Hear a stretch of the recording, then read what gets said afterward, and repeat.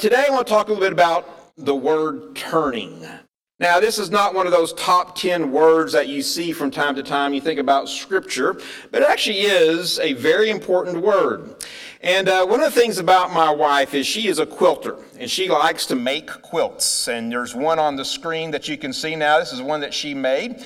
And one of the things that she likes about Kerrville is there is a quilt store, a quilt shop. Is it called Creations?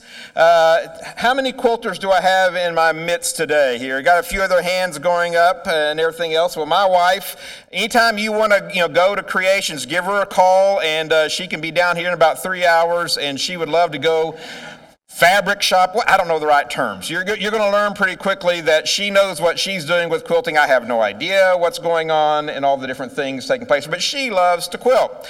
What I like is I like college basketball. I don't know if I have any other college basketball fans in the crowd here, but about my favorite month out of the year is the month of March. Does anybody happen to know why March would be my favorite time of the year?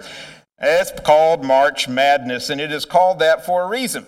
Well, a few years ago, there was a big game. And if you follow college basketball in the NCAA tournament, you know it starts off with roughly 64 teams, and they keep whittling away, 32. Then they get to the Sweet 16, and then the next round is the Elite 8. And so by this point in time, the best teams, they're the only ones left. 56 teams have packed their bags and gone home. There are only 8 teams left playing. And there was this one day where the two teams were Duke and Kansas. And if you know anything about college basketball, those two teams are royalty in college basketball. Sometimes they're called the Blue Bloods. The creme de la creme of college basketball programs, and they were going to play each other. So I was excited because I was going to watch this game. Now, my wife is a bit of a college basketball fan. She was born in the state of Kentucky, raised in southern Louisiana, but born in Kentucky. And in Kentucky, they take their college basketball pretty seriously. And so I thought she would want to watch the game, Duke and Kansas. And when she saw the two teams playing, she goes, ugh. She did not want to watch, as a Kentucky fan, two teams that she cannot stand. She didn't want to watch the game, so she said, I'm going to get up and I'm going to go quilt. All right, she has a little room in the house that is her quilt room, so she was going to go quilt. So I'm watching this game, and it turns out to be a classic. It's going back and forth, back and forth. Both teams are good. Both teams are well coached. Both of them have good players, and it's, one punch from one team, and the other team responds, and it's just going back and forth, and it's going down to the wire. Eventually, it's going to go into overtime before one team wins over the other team. It's a classic game. And I'm enjoying this game because it is college basketball at its best. When all of a sudden, toward the end of the game, it's not over yet. We're in the throes. We probably got a tie game, 1-point game, something like this. I hear this word, Rod. My name's Rodney. But every once in a while, I get called Rod. And when I get called Rod, that means my wife, Laura, wants something. And then I'm listening. I say, what? Right back to her. And she says 2 words. Come see. Come see what? There's a basketball game on. It's a very good game. Come see what? She says, I want you to come look at my quilt. And she has this little board up, and I don't know what it works, but you can put the patches or the squares, whatever the right terminology is, you can before you sew it all together, or whatever the term is, you can put the pattern up there, and it sticks. But it's not quite put together yet permanently here. And so she wanted me to come in and look at it. I don't know a bad quilt from a good quilt. I don't know. But I am watching something that I do know and that I do love. And all of a sudden, here comes this call. Come see, take a look at the quilt I am making, and there is this great basketball game on. And I am scratching my head here because I got to make a decision. Do I go and look at a quilt and just kind of nod my head, say beautiful, it looks good to me, or do I continue to watch this great basketball game? Now, the experts in relations, they have some terminology for all this. And what they'll say is, my wife is not just making a comment, that she's actually making a bid. And a bid is more than just a word or two or some kind of statement here. It's an official request. And she's actually making a request of me. And so now I am at that decision point, that choice that I have to make. Am I going to respond positively or negatively? Am I going to ignore the request, or am I actually going to listen to the request? And I guess the language you can say, am I going to turn toward her, or am I going to say, the game will be over in a few minutes, and after the game's over, then I'll come look at your quiz. What am I going to do? Am I going to turn toward, or am I going to turn away? That's my choice. Now, in an article about relationships that I have found very, very helpful over the years, especially the past few years, they will talk about people who are really, really good at relationships and those who aren't so good at relationships. And those who are good, they call masters. And those who aren't so good at relationships, they call disasters. All right, you got the masters and you got the disasters. And they bring people in their marriage, they're kind of into marriage therapy and everything else here, and they've done with thousands of couples over the years. And what they have noticed is that what couples do, they kind of live in this place and they can be observed and watched and everything else, is that couples are constantly making bids. And the disasters respond positively or turn to their spouse only 33% of the time. That's not a very high rate, is it? And so if your spouse is calling out to you and only 1 out of 3 times do you respond by turning toward him or her, your success rate, they noticed that for that couple to be married 6 years later, they said the odds were very, very much against it. And what they said is because what that communicates when you turn away or don't respond positively is that you hold your spouse in contempt. That's their language. The masters, on the other hand, responded by turning toward these bids 87% of the time. So you don't even have to get it right 100%, all right? In my world of grading papers, that's a B+. If you make a B+, an 87 out of 100, you are a master when it comes to relationships. We all have bad days, right? We all have those moments where maybe our mind is somewhere else or something that's going on that's not really good, and so we don't always get it right.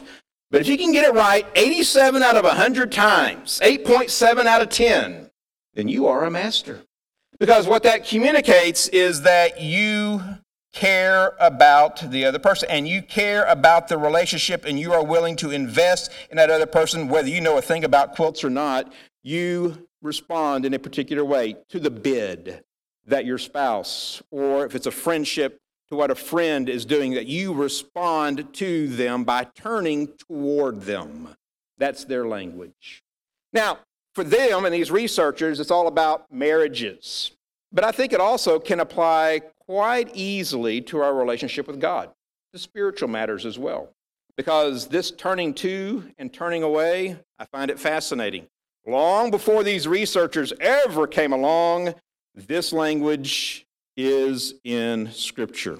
In the passage that we had just a few moments ago, God is actually making a bid to Moses, trying to get Moses' attention. If you know the story very well, Moses has run away from Egypt because he was wanted for murder. He has found a wife, and he is now living in the wilderness. And he has this nice, quiet little life away from the hustle and the bustle of the Pharaoh's palace and all the executive decisions and where people with power are making those power decisions. He's got it kind of nice. He got a decent father-in-law, got a wife and everything else here, got a job. He's a shepherd out there in the middle of the wilderness. Nobody's bothering him. He ain't bothering nobody. Life ain't that bad. Then all of a sudden, God makes a bid in the form of a burning bush. Now, Moses has options. He could say, that's interesting, and keep on walking.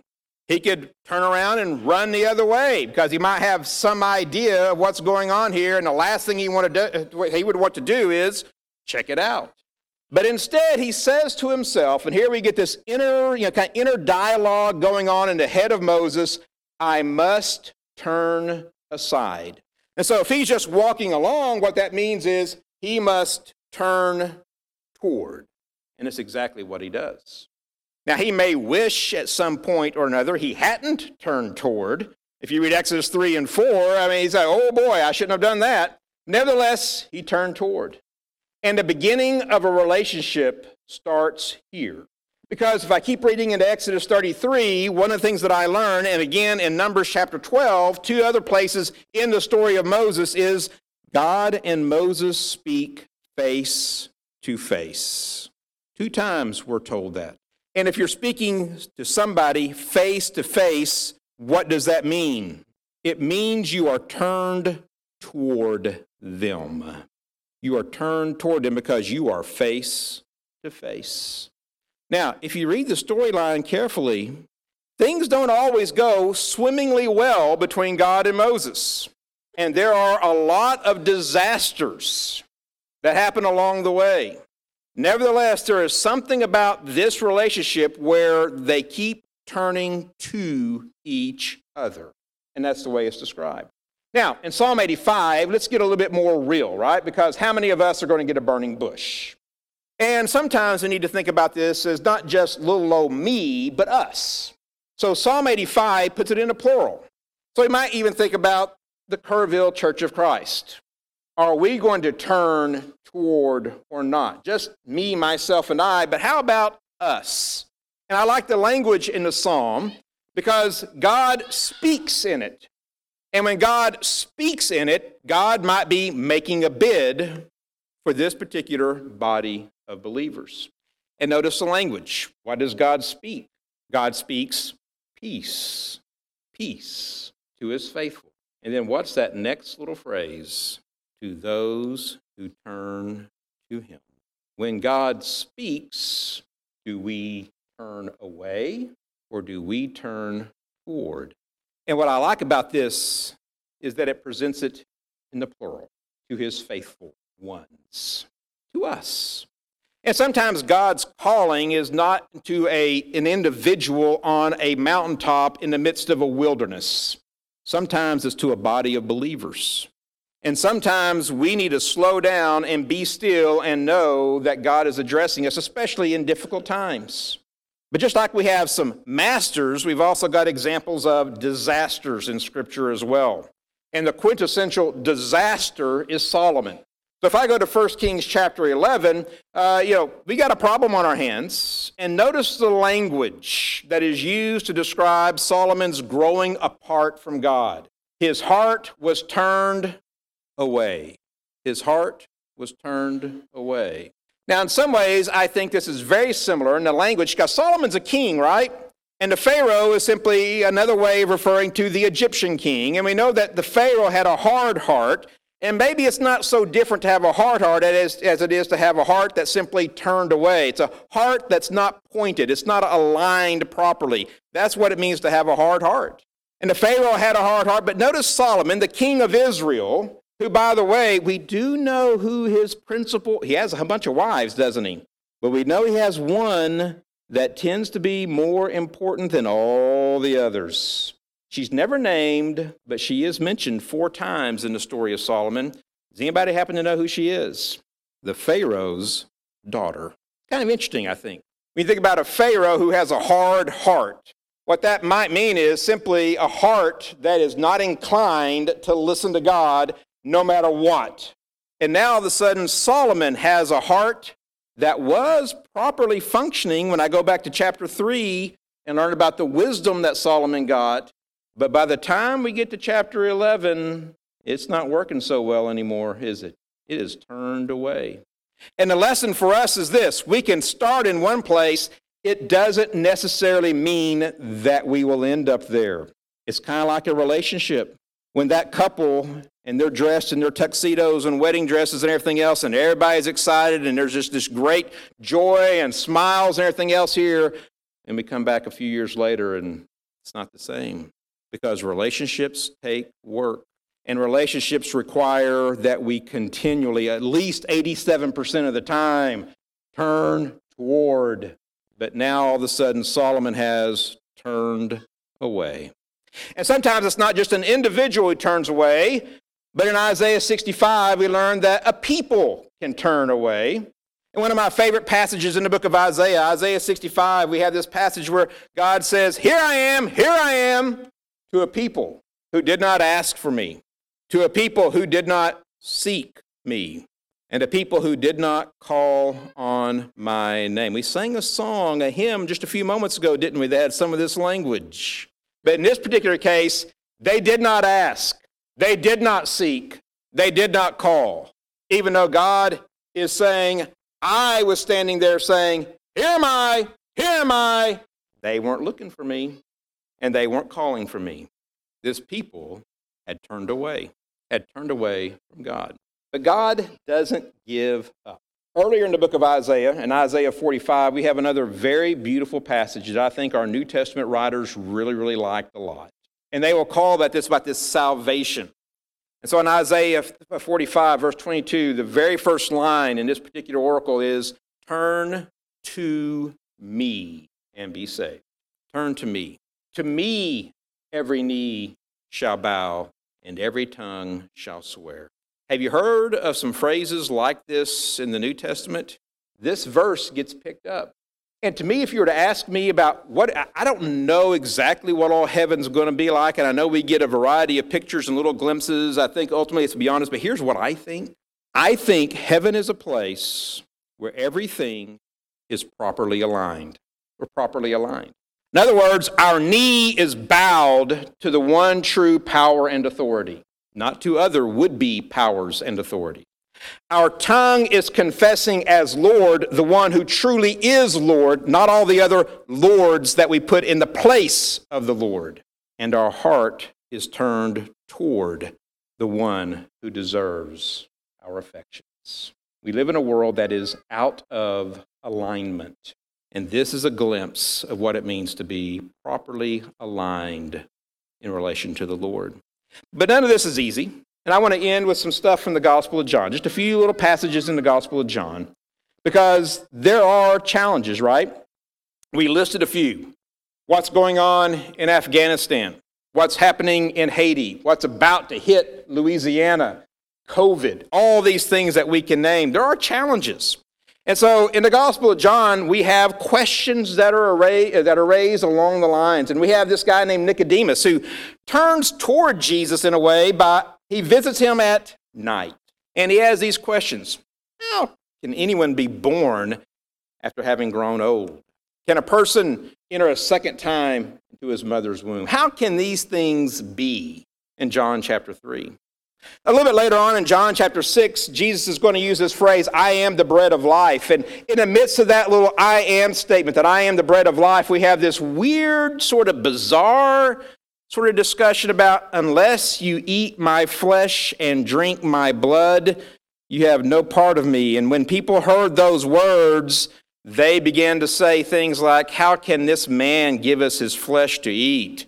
And then when disciples, those who were sort of following along Jesus, heard these words, this teaching is difficult. Who could accept it? And so the Gospel of John at the front end acknowledges that there are going to be challenges. There are going to be things that we might find difficult or hard, nearly impossible to accept. They're there and they're real. But then in the same passage in John 6, after these others are walking away, after they are turning away from the Lord, Jesus turns to them and he says, are you going to turn away too? And in John's gospel, this is Peter's high water mark. This is the place where the disciple Peter gets it right and gives us some beautiful words. Lord, to whom can we go?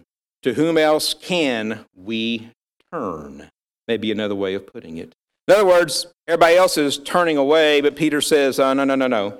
You have the words of eternal life. We will turn to you, regardless of how difficult things may be. Even if we find some things impossible to accept, where else can we turn? We will turn to you. Which leads me to my final verse for the day. It's in John 20. We're going to stay in the Gospel of John.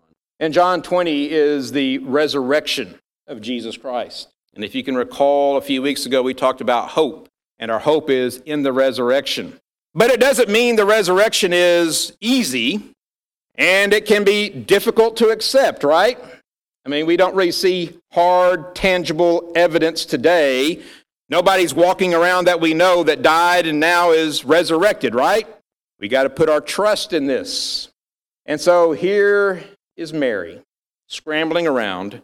She's already gone there, got a couple of disciples. A couple of the disciples have already run. One stayed at the edge, another one went in, but they both have all gone back, and so it's just Mary left. And there's these two angels who are there, and she's asking them, where did you put the body of Jesus? And they don't really answer. They ask her a question, but they don't really answer her. And then she has this encounter with this gardener.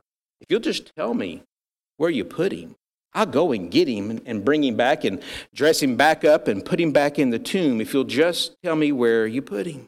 But notice in verse 14, she did not recognize or realize who the gardener was. At what point does she recognize that this gardener is Jesus? When he calls her name. When Jesus says Mary, Mary turns toward. She turned to him. Here's the deal. There's a lot of things going on that are difficult and hard to accept. And sometimes the forces that we are encountering seem like they are the ones in charge. And sometimes it's even easier to either have no God at all or to have simply an impersonal universe. The universe is doing this. Because a universe, well, it can't expect anything of you, right? But here's the claim of Scripture from beginning to end, that we don't live in simply an impersonal universe. There is a God, and this God entered our world and lived and dwelt among us. And this God died and was buried and was raised. And here's the kicker. This God knows your name. This God turns to you and says, here I am, here I am. And here's the question. Will you turn to him? That's the question. And oh, by the way, when my wife said, Rod, come see, I got up out of my recliner and I went and I looked and I made some comment. I know not what I said. But I turned toward. Turning toward is not easy. And it's a day after day after day process. But my prayer for you, not just as an individual, but also you collectively as the church here in Kerrville, will consistently and constantly, at least 87% of the time, turn to the one who knows you by name.